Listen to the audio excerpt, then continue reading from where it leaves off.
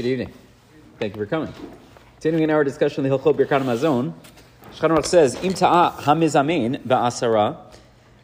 If we have a situation where we have 10 people, they are doing a zimun, so we know they're going to add the Shem Hashem, they're going to say Elokeinu. So let's say the mizamein, the person leading the benching, he makes a mistake. V'ha'onim, or the people answering, v'lo yiskiru Elokeinu. And instead of saying the zimun with the Shem of Hashem, Nivarech Elokeinu, or Nivarech Elokeinu, we said dafka not to say Elokeinu, my bad, right? So Nivarech Elokeinu. So let's say they didn't say that. So Ein Yicholim Lachazor. They're not supposed to go back and do the zimun again. Aval Madayin lo anu acharav yachazor v'yizamein b'shem. But let's say the mizamein leads and he says Nivarech Shachanu Mishalo. But they didn't respond. They're like, you got it wrong. So then they could start over.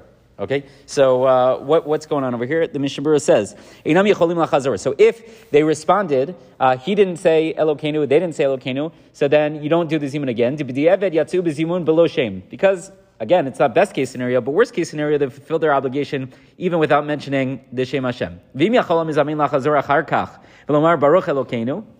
So let's say we have a situation where he doesn't say it. He's supposed to say Elokeinu. He doesn't say it. They answer without saying it as well. Okay?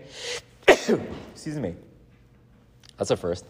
Okay, you'll hear that on the recording too, God willing. Okay, good. So he doesn't say Elokeinu. They respond, they don't say Elokeinu. But then he remembers. So then can he now say Elokeinu in his response? Right? So he says, they're supposed to say, Baruch Elokeinu Shachal Mishlo, and then he's supposed to say that line again.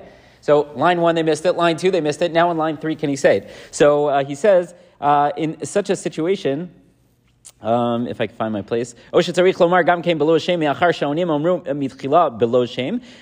he get to say it at that point, or should he just say without the Shem Hashem because already they've missed it so many times? So he says, there are different opinions. He says you can look at the Shari Tshuva to see the different opinions. So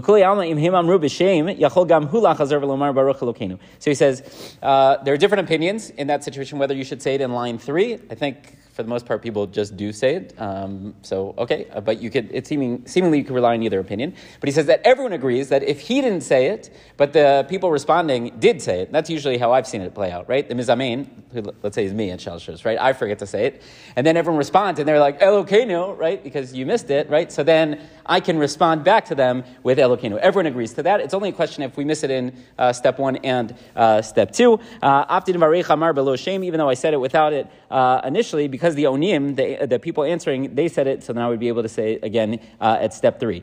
We said that that's the case if he makes a mistake, but let's say they never responded to him. Let's say they never responded. So in such a situation, we would be able to go all the way back to the beginning of the zimun.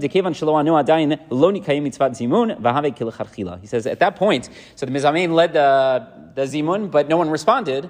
So then they haven't fulfilled their mitzvah of zimun, and we would say, okay, start from the beginning. You haven't lost anything. The problem is once they answer, so then we're already as if we've entered into the zimun, and now you're not supposed to go back. But if they didn't even respond, which would be great defense, by the way, right? Usually they just respond and they add Elokeinu and they make me feel bad, right? But if they just said, no, we're not doing this, so then we would be able to start all the way from the beginning and we would be good to go.